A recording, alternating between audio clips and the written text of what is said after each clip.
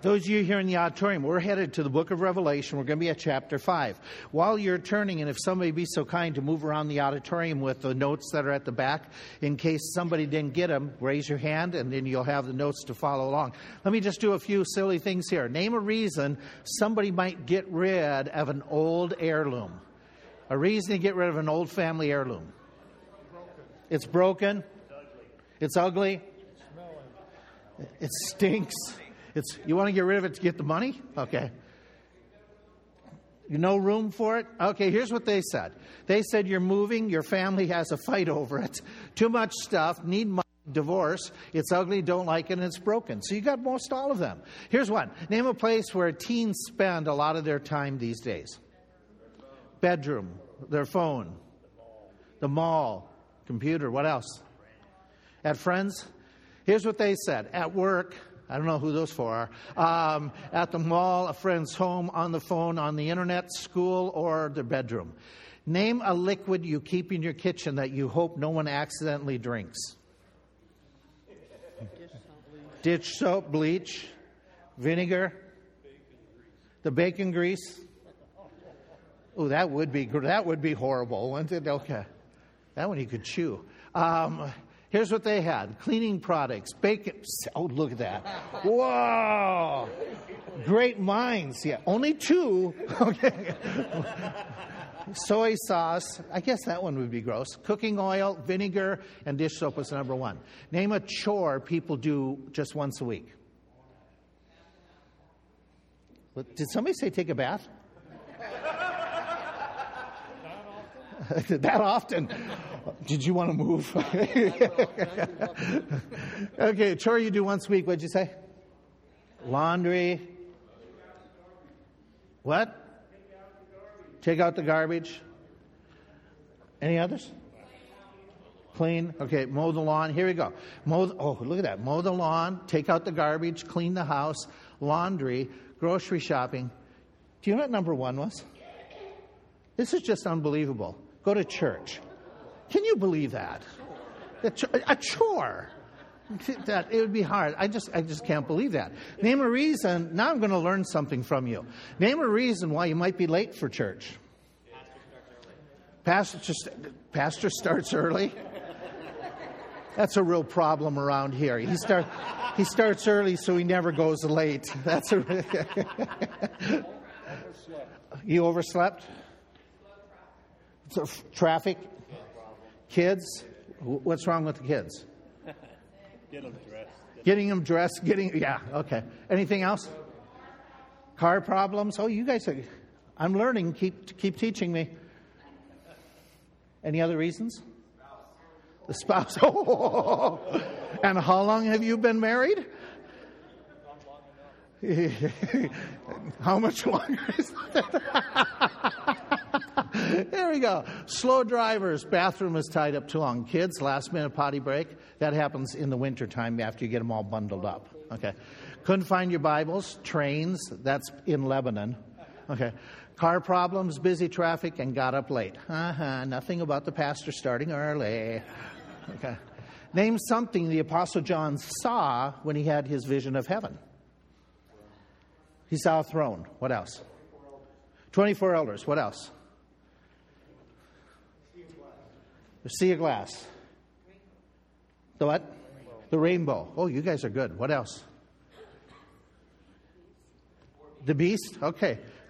So he saw this is some of what you said, but there's those instances. So let's get right to it. Revelation 4, if you remember.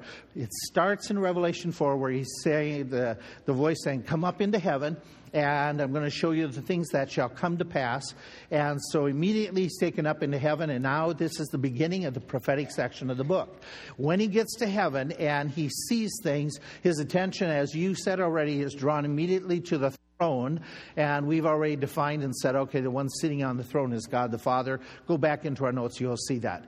There was a rainbow, as was mentioned. There's the 24 elders who are around, who we have concluded represent the church, us, in heaven. And then as well, they also saw what you had said, lightning and thunders coming from there, 7 burning lamps, we talked about last week, representing the Holy Spirit, and the sea of glass that is there, and the 4 living beasts, which are part of the angelic host. They have different assignments as angels, as we know from other passages. These 4 beasts, they're at the throne, and together the beast and the 24 elders are singing praises to the Lord, where we end up in chapter 4. Now we jump into chapter 5. And so at the beginning of chapter 5, and remember we said this last week, it's a continuation. Chapter 5 is put in, the chapter headings are put in by Bible scholars in 1200s, 1300s. They weren't there. So we're reading this as a continuation. He says, "And I saw on the right hand of him that sat on the throne a book written within and on the backside, sealed with 7 seals. I saw a strong angel proclaiming with a loud voice, 'Who is worthy to open the book and to loose the seals thereof?' And no man in heaven, nor in the earth, neither under the earth, was able to open the book, neither to look thereon. And I wept much, because there was no one found worthy to open and to read the book, neither to look thereon. And one of the elders said, 'Weep not, or stop weeping. Behold, the Lion of the tribe of Judah, the root of David, hath prevailed to open the book and to loose the 7 seals thereof.' And I beheld, and lo, in the midst of the throne of the 4 beasts, and in the midst of the elders, stood a lamb, as it had been slain, having 7 horns, 7 eyes, which are the 7 spirits of God sent forth into all the earth. He came, took the book out of the right hand of him that sat upon the throne. And when he had taken the book, the 4 beasts, the 24 elders fell down before the Lamb, having every one of them harps and golden vials full of odors, which are the prayers of the saints. And they sung a new song, saying, 'You are worthy to take the book, to take the seals thereof. You have slain and have redeemed us to God by thy blood out of every kindred, tongue, people, and nation. You have made us unto our God kings and priests, and we shall reign on the earth.' And I beheld and heard the voice of many angels round about the throne and the beasts and the elders. The number of them was innumerable, saying with a loud voice, 'Worthy is the Lamb that was slain to receive power and riches and wisdom and strength and honor, glory and blessing. And every creature which is in heaven and on the earth and under the earth, and such as in the sea, all of them, all that are in them, heard I saying, Blessing and honor and glory and power be unto him that sits upon the throne and unto the Lamb forever and ever.' And the 4 beasts say, Amen." Let's walk through this a little bit carefully, but taking our time. Okay, the sealed book we said last week is Biblion. And in ancient cultures of that time, they would use legal documents. They would use important documents, could be sealed this way, rolled either both from the ends towards the middle, or one rolled all the way. Then they would seal it. The sealing could be totally on the outside, or it could be segmented. You open a little bit, then you open a little bit more. And so it was used in important documents. There could be writing on the outside describing what this scroll contained, like your book headings. And so we've stopped and we made these observations that this could be very similar to what Ezekiel saw that was in the hand of God when he had a vision hundreds of years earlier. And in that vision, he talks about a scroll writing on the inside and the outside, and there were lamentations, mournings, and woes on that scroll. Is it the same one? We don't know. Okay, could it be? Is there similarities? There are similarities. Okay, the scroll that we have in Revelation 5 is one that we know when we start seeing it open. Chapter 6, verse 1, he opens the first seal, then the second seal, the third, fourth, the fifth, and then up to the 7th seal. When he opens the 7th seal, that begins what? Okay, nope, the first seal does. The 7th seal begins. Let's go back to the first seal. When he opens the first seal, beginning of the tribulation, that is the beginning of the judgments called the seal judgments. When he opens number 7, that is the beginning of, the next set of judgments. And then at the end, then there's another set of 7 judgments. So when you think of the scroll, immediately all of our minds had one direction, that this scroll is filled with woes, lamentations, and mournings, just like Ezekiel said. We are clearly told that this scroll contains divine judgments. That is clear from the text, that it contains it. And then that could very well be what Ezekiel saw. The judgments that, when he gets to the second set of judgments that are opened, it says that when they're opened, heaven goes silent for a half hour because they see how drastic, how terrible, how awful. The angels, the 24 elders, stunned into silence because of the horrific judgments that are going to be coming. And so my thought is this. Now, this is where I get quirky, and you don't have to agree. That's fine. Okay? But it strikes me that the response when they first talk about the scroll and the Lamb takes the scroll, and then the response later on when the scroll is being opened, there's different responses. Obviously, because when he first takes the scroll, what did we just read? What is all of a sudden happening in heaven? How do the angels respond? How do the 24 elders respond when somebody comes forth and takes the scroll? They're rejoicing, they're praising, worthy, da-da-da-da, glory and honor and praise. But when the judgments are starting to be opened as it goes along, later on there's stunned silence. They're just, whoa. Okay, but there is another time, okay, that happens later on that that causes me to think a little bit different. My question goes this way, okay? Is the scroll, do the heavenly creatures not realize what this scroll represents?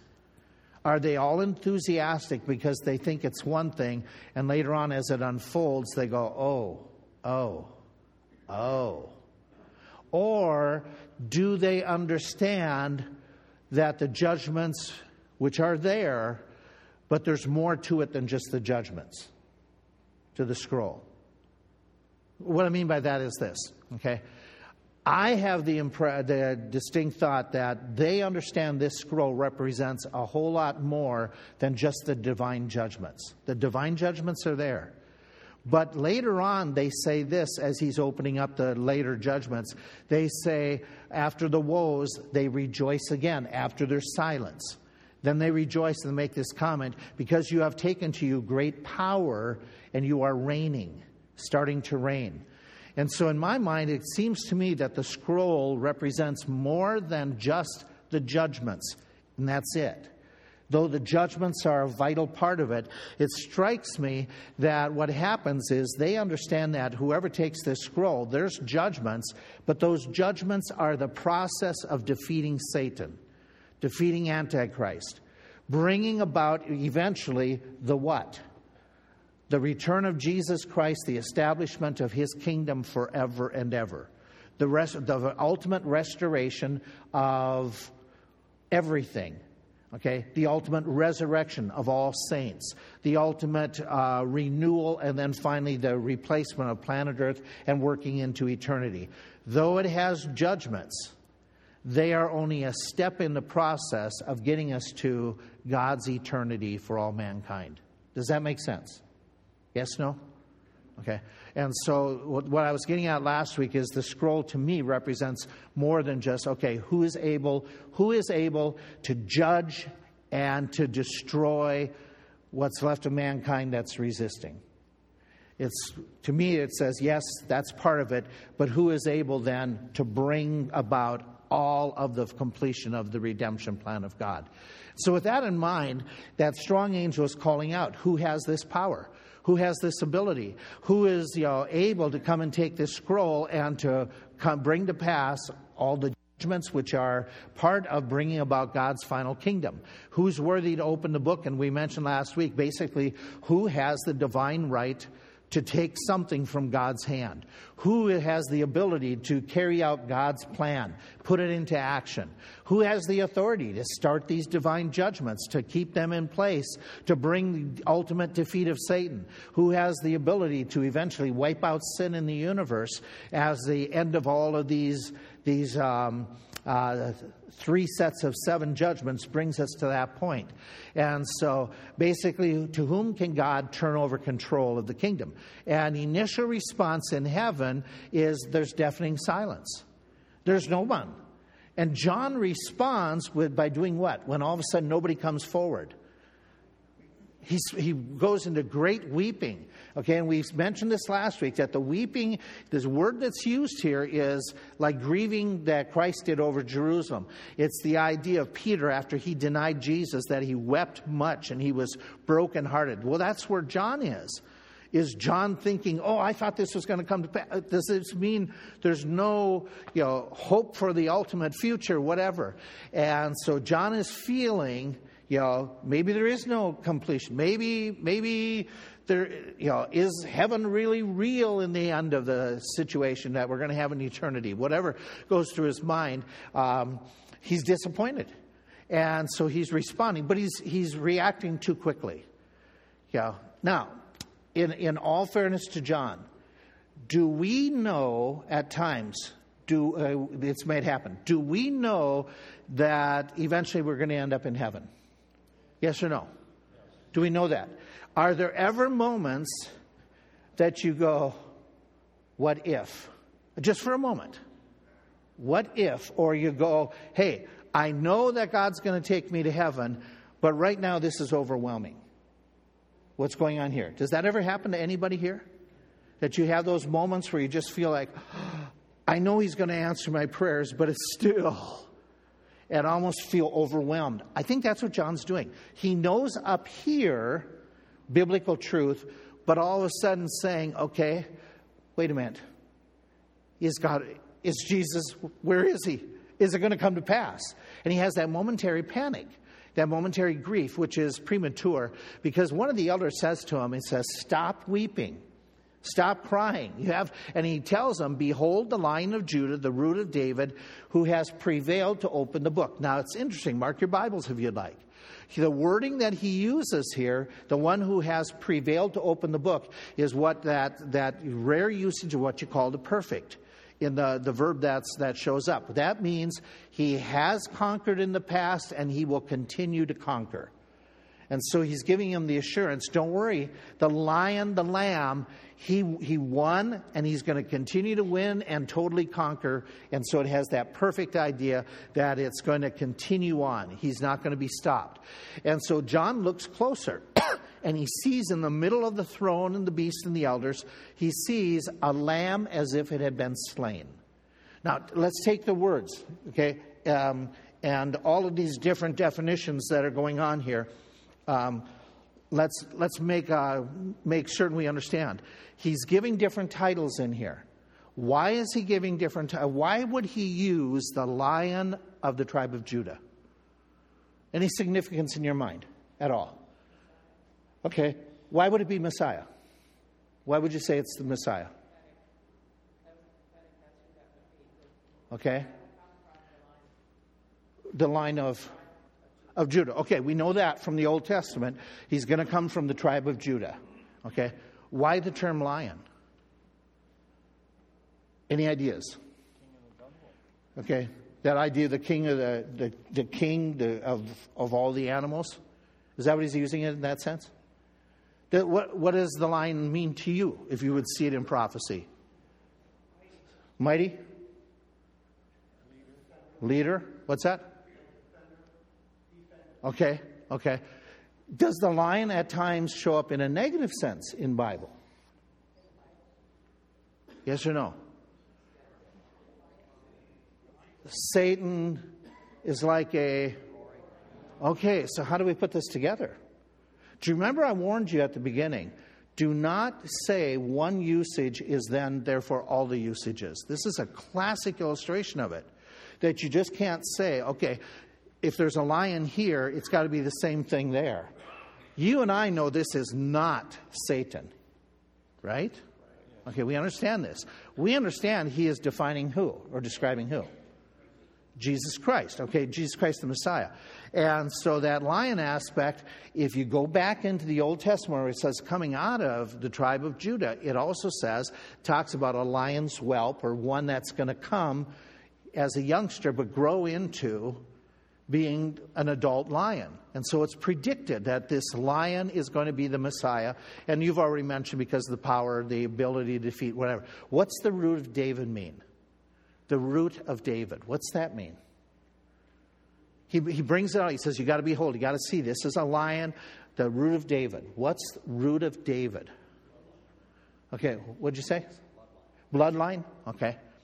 Somebody else? Somebody contributing? Okay. The root literally has the idea of a stem or a descendant. Okay, the word that's used. It's not. It's a pictorial word. It can mean, a root in the ground. It can also be used in genealogy. Okay, very clearly. So we know that as a descendant of David, he's the one that can take the throne. That's been predicted multiple times in the Old Testament that he has to be. So he's going to his lineage. He's confirming that this is the one who is the legitimate predicted one. Takes us back to what you said, Patty, the Messiah. Okay. Then he describes him as well as a lamb. Okay. Why? Why would you say a lion here and then you call him a lamb? Okay, you're thinking sacrificial? Okay, somebody else? What were you saying? Okay, Isaiah. Okay. Which particular spot? Which part in Isaiah 53 are you referring to? Okay. Like the lamb who was led to the slaughter? Okay. It is interesting to take note that the word he uses here is specifically of a small lamb. Why would he use a small lamb? Okay, we're back to the sacrifice again, because when you made your annual sacrifice, the small lamb, which was your sacrifice, was going to be a lamb that was typically a year old or younger and had to be... Okay, there you go. And so he describes this lamb, and I found this fascinating. Okay, in the Old Testament, Isaiah 53 is the one reference to Messiah, Messiah coming as a lamb. Can you think of any New Testament references where Christ is compared to a lamb? John the Baptist. How so? Right? Behold, the Lamb of God, which... Okay, that's one of the 4 times in the Gospels that it's mentioned, and the epistles, that he's mentioned compared to a lamb. Okay, so you have 1 in the Old Testament, you have 4 in the rest of the books. The book of Revelation has 31 references to him being a lamb. Interesting.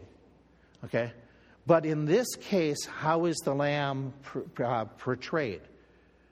All those other references are looking basically towards the future sense or the lamb, except for you have Acts and Peter. But this time he says, standing, looking as if he had been slain. Okay? What's the obvious here with this lamb? He's alive. This lamb, looking as if it had been slain, was the lamb slain? The answer is yes. But this lamb is no longer slain, he's standing. And so he makes it very clear that and the word, by the way, for slain is violently attacked.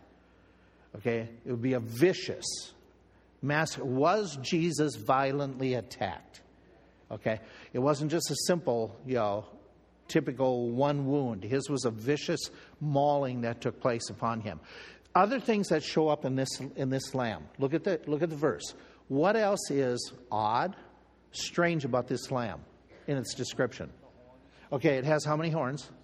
Okay, what else? How many? Do we get the eyes as well in number? How many? 7 eyes. What else? Okay, the 7 spirits upon him. Okay, so you have these unusual descriptions of a lamb that looks different. What do they signify? They obviously have some meaning, some significance that sets this part of lamb apart. 7 horns, any guess? Okay, by the way, and I'm trying to use the right term. This is guess. Okay, what'd you think? The 7 hills could be, because it shows up later, the 7 mountains. Okay. What else go ahead. I'm sorry, I can't hear you. Perfection? Okay. Obviously, with the numbers, And the comparisons with these numbers, there's completion, perfection involved. Any other thoughts that come out of horns? In prophecies in the Old Testament, okay, so it has the idea of great strength, power, because there's prophecies in the Old Testament that talk about the idea of horns, and look them up, they are usually paralleled with power. Like the horn having the ability to rule, to reign, to have those powers. So look them up on your own and do some of that research. What do you think the 7 eyes, besides the completion, perfection, what would the eyes indicate to you? Sees everything, all-knowing. Okay, I'm going to run with you on that one. Be the same thing. The 7 spirits of God.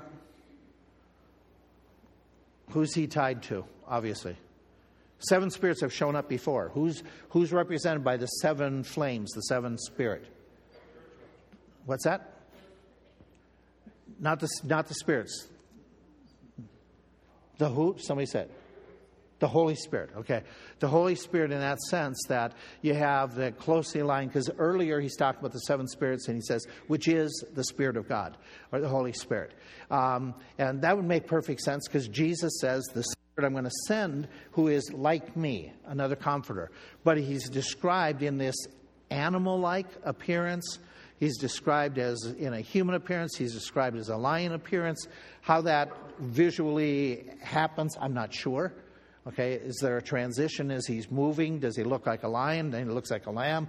Then he looks like the Christ. However that works.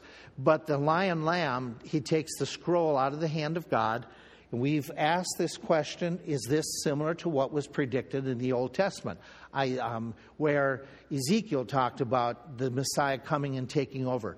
In Daniel, when it's talking about the future kingdoms, he says, I was watching in night visions, behold, one like the Son of Man, coming with the clouds of heaven. He came to the Ancient, they brought him near before him. Then to him was given dominion, glory, and kingdom. All nations, languages should serve him. His dominion is an everlasting dominion which shall not pass away. His kingdom is the one that shall not be destroyed. Okay, is this that same concept that Jesus is stepping forth and he's given all authority? It seems to make perfect sense that he's the one going to bring it to completion, as we said already. The reaction in heaven is what? As soon as they see this one coming, the lion lamb coming forward, taking the scroll, what happens in heaven? Okay, there's rejoicing, great rejoicing. Everything in heaven starts breaking out. The beast, he says, the 24 elders. In the verbiage, okay, where he says, just for your clarification, where he says in verse 8, the beast, the 24 elders, and then when he talks about in verse 9, they sung a new song, the they clearly goes with the 24 elders. The they is not a pronoun that's tied to the 4 beasts. And that makes perfect sense. Because look what they say. You are worthy to take the book, to open the seals, for you were slain, you have redeemed... Who? Us. So it's not the angels that are singing this song. It's the 24 elders. And the pronoun clearly brings that to pass. The tone drastically changes because redemption is totally probable, possible, started by his being slain, but going to be carried to complete completion through this one, even as we go to the future. They have in their hands harps and golden vials. Okay, that they're in the vial, and it defines it, vials of prayers. Tidbit, just a tidbit. I found it just interesting to do a little bit of study. That is there any significance possibly to the harps in their hand? Well, it could help us to understand why we are told that when we get to heaven, we're going to be playing the harp and floating around. Is that the only significance? In the Old Testament, there's a tie that we know that harps were part of the instruments, not the only one, but they were used in worship. I didn't know this before, but doing some study, they were also used at times in association with giving prophecy. Watch what verses we talk about. Bring me a minstrel, and it came to pass when the minstrel played that the hand of the Lord came upon him to speak about what was going to happen. We have this. David separated to the service the sons of Asaph who should prophesy with harps. This one. Under the hand of their father Jeduthun, who prophesied with a harp. I don't know how that works out. I don't know what that means per se in that sense, okay? But something in the Old Testament seems to indicate that harps were going along with prophecies that were given. Not all the time, but at some select times. So while they're holding these harps, they also have with them these barrels, okay? Could this be that this is representing that they're saying, here's all the prophecies that you've predicted that are going to be coming to pass? A reminder, as if he needs it, but a reminder of, or not a reminder so much as, here's are the promises that we're excited about that you're going to fulfill. So again, I don't know. The vials of incense, which in the Old Testament, incense always seemed to be associated with the prayer activity, even in the New Testament. Is this the idea that the church saints are saying this is what we've prayed for ages, that now you're going to bring it to pass? This is what you promised us. This is what we prayed for. And we're excited because we're praising. We're seeing that you are going to answer all of our prayers. You are going to fulfill all these prophecies. It makes sense to me that could be what they're saying here in the context. And you know how this would work. Have you ever prayed, thy kingdom come? Yes, no? Okay. Have you ever prayed for Satan to be defeated? Okay. Have you prayed, Lord, come quickly? Okay. So now we're saying, Lord, this is happening. This is really happening. And this is exciting. And so there's a memory of that. There's a reminder of that. I think more memory than reminder. One author put the harps and the bowls indicate that all the prophets, that everything prophesied and all the children, God's children ever prayed is finally be fulfilled. And they're excited. Because there we stand in heaven remembering everything that he's predicted, remembering everything that he told us to pray for, which he did tell us, pray for thy kingdom to come, yes? And thy will to be done. And so now we're excited because, whoa, he's the one that's going to bring it to pass. And not only is he able to bring it to pass, we go into the chanting and the praising for what he's done for us personally. Not just what he promised. Because then what happens, we sing the new song. And the new song is all about what you did. You were slain. You redeemed us. By the way, there's something that shows up in this verse that in churches in America, they're trying to get away from. Did you catch it here? There's something, look at verse 9. There's a word, a phrase that churches are trying to take out of hymn books and all. They sung a new song saying, you are worthy to take the book, to open the seals thereof. For you were slain, you have redeemed us to God by thy blood out of every kindred, tongue, people, nation. The blood, yes? Okay? Because we don't want to have a gory Christianity. We don't have a bloody Christianity. And yet in the future, and in the heaven itself, what is brought up? The blood of Jesus Christ. And there's no hesitation that this is what was paid by his blood. This is how everything is coming to pass. And we're not going to forget that. We're not going to get there and become more civilized. We're going to appreciate the blood of Jesus Christ that was shed for our sins and for the world. And then he talks about how he's making us kings and priests and heirs, which is going to be coming to pass in actuality as we move further into the kingdom. There's a choir of angels, great numbers. I mentioned to you last week, if you weren't here, 10,000 times 10,000 times the 10,000. That's because in the Greek language that the book of Revelation was put into, that was the largest number they had. They didn't have 1 million. They didn't have 1 billion. They didn't have America's debt in the trillion. Okay, their largest number was 10,000. So they're using their largest number possible. Is that the exact number of angels? Could be. Or it could be he's saying an innumerable amount of angels. Okay, and so he's talking the idea that he wasn't. I don't think John's standing there going 1, 2, 3. Don't move. 3, 4. All 10,000 of you, hold still, okay? So I can get a good count. And their focus is what they're doing is they're rejoicing. And their song is about one person, okay? It's worthy as an... That's not fair. I shouldn't say it that way. I'm going to back up and correct that. Clearly, they're talking about Jesus Christ. Worthy is the Lamb, the one that was slain.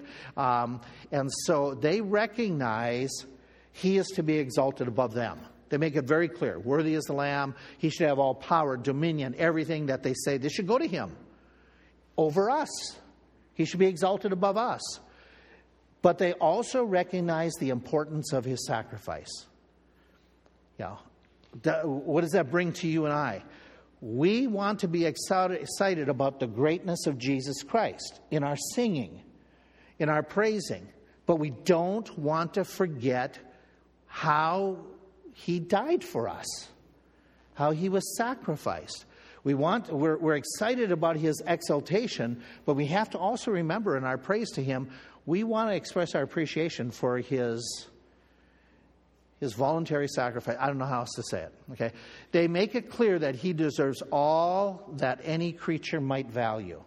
In this word, the reason I say that is the phrase that they use that just struck me as I was thinking about this. Verse 12, he's worthy that was slain to receive. Look at the words they use: power, riches, wisdom, strength, honor, glory, blessing. That's pretty much everything that we would value. Anything that we would say, is valuable, something worth working for. And so they list it out. And so Jesus is worthy of everything. He's worthy of everything that we had ever dreamed possible that we might enjoy. And so they make that praise. And it's clear to them, to us when we're there, it's clear Christ alone merits this. Not the angels. Christ alone merits this. But when I say Christ alone, they also join in praising. And you have all the creatures, okay, that start praising as well. And all those creatures have been predicted to praise. Back in the Psalms, let heaven and earth praise him and everything that moves in them. We have in Psalms, so that everything that has breath, now it's coming to pass. Everything is praising him at this moment. And when they're praising him, they also include the throne sitter. This is a tremendous doctrine, an exclamation to a tremendous doctrine. Look what they're doing. They say, blessing and honor and glory, verse 13, power be unto him that sits upon the throne, and unto who else? Unto the Lamb forever and ever. What does that tell you about Jesus and God?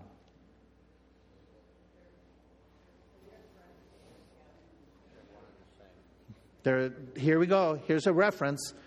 Jesus is divine. The angels would not be worshiping another angel.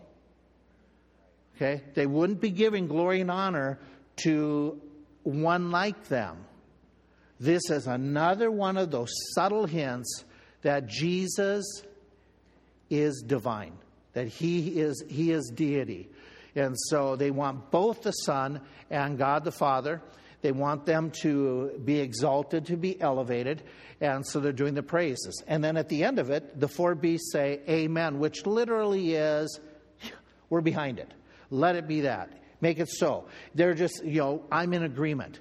And so you got the song by all these angelic beings, all the saints, and then you have a hearty amen by the four beasts, four creatures. So what do we take and say, okay, we have this scene that's phenomenal. What can we walk out of it? What can we take with us this week? Here's a thought that I think is extremely potent, okay, in application. As the Lion and the Lamb, Jesus is the only one able to carry out God's plan. And God trusts Jesus to carry out his plan. Can we trust Jesus with our piddly things? Absolutely. If he can handle all of that, can he handle our...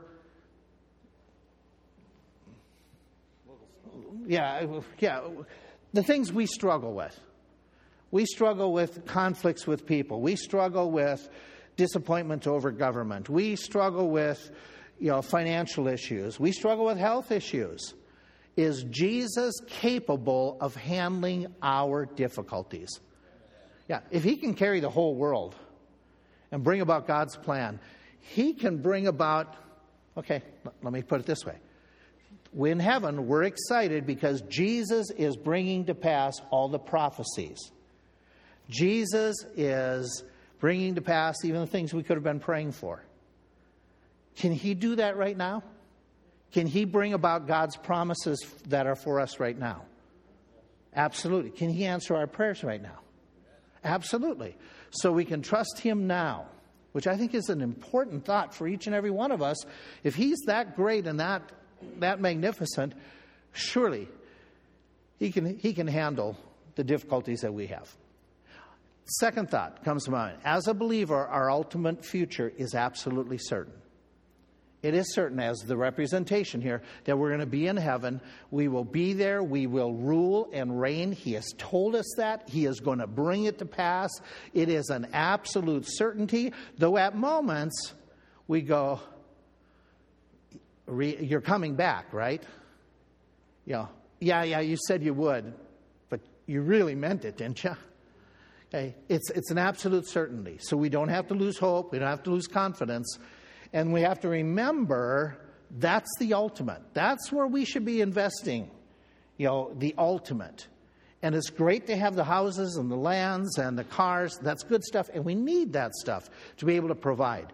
But ultimately, where should our focus be? Okay, in eternity. And what's going to last and count for eternity. How about this thought? Worship is appropriate and can be a thrilling activity. If you want to improve your worship, looking at what they were focused on, or we will be focused on in the future, what might we do to improve our worship in an hour? In less than an hour, in a half hour? What could we take from here to say, hey, I should think about this, I should think about that, that might help me to improve my worship? Any thoughts? It's not going to bode well if we don't walk away with something. Okay. Think about the promises and the confidence it should bring and the joy and happiness that should bring. Okay. Excellent. Anything else? Go ahead.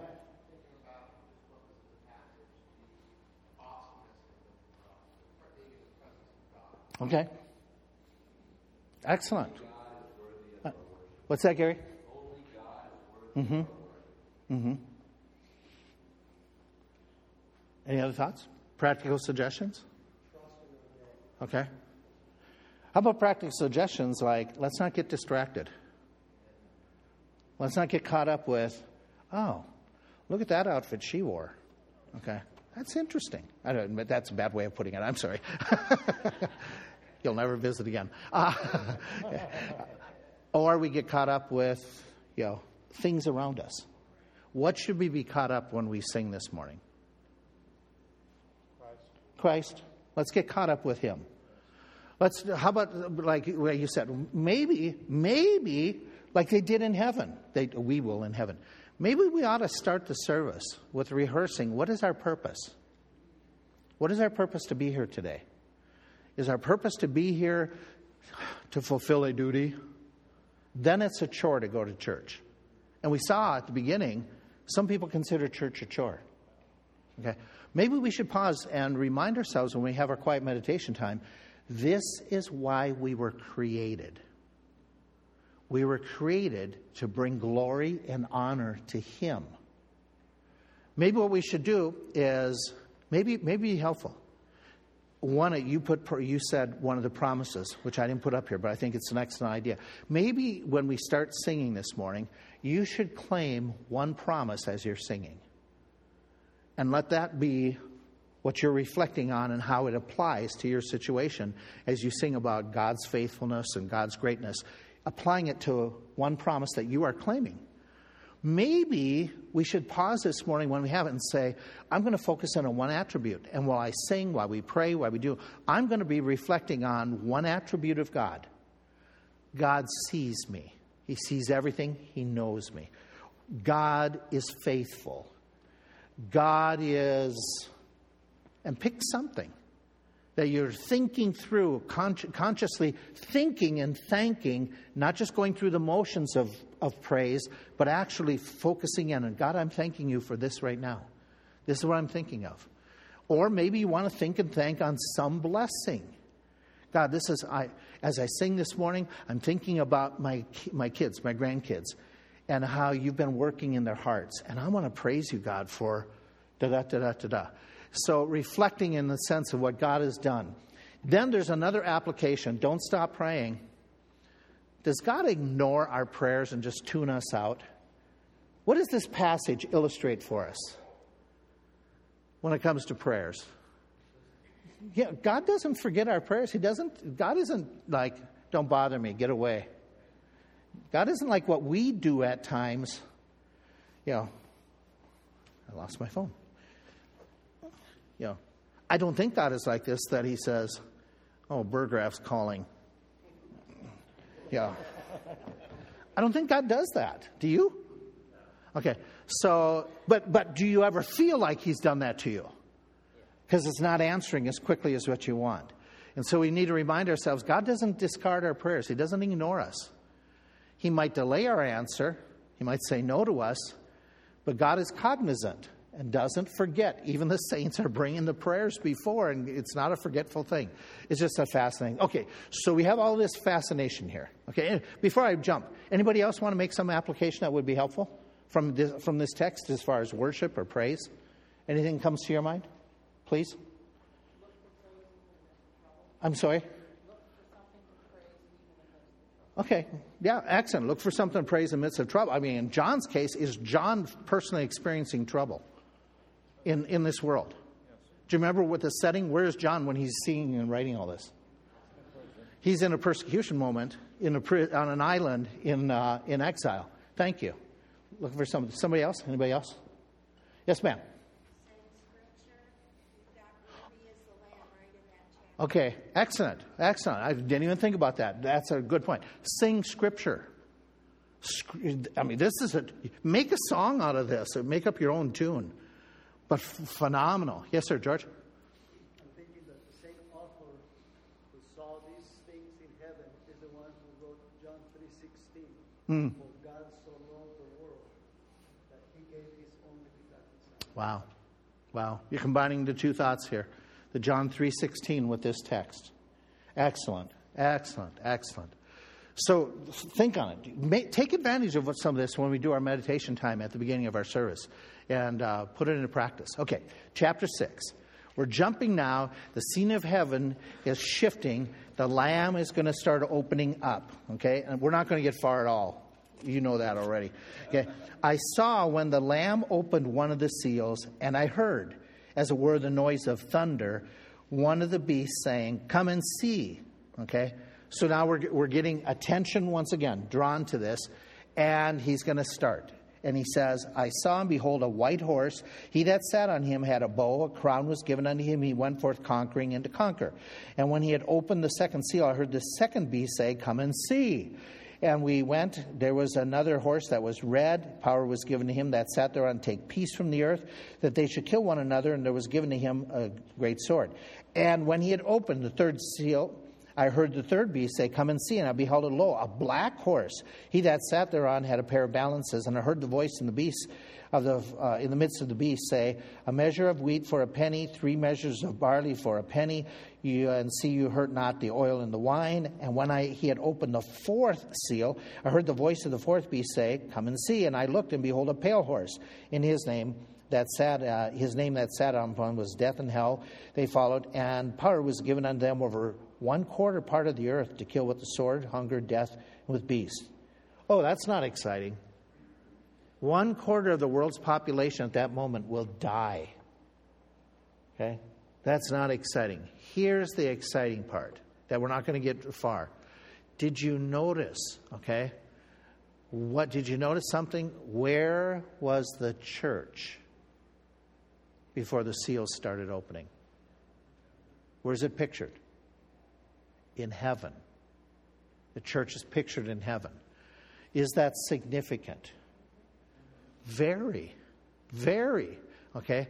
Yeah, how did the church get to heaven before the beginning of this opening of these seals?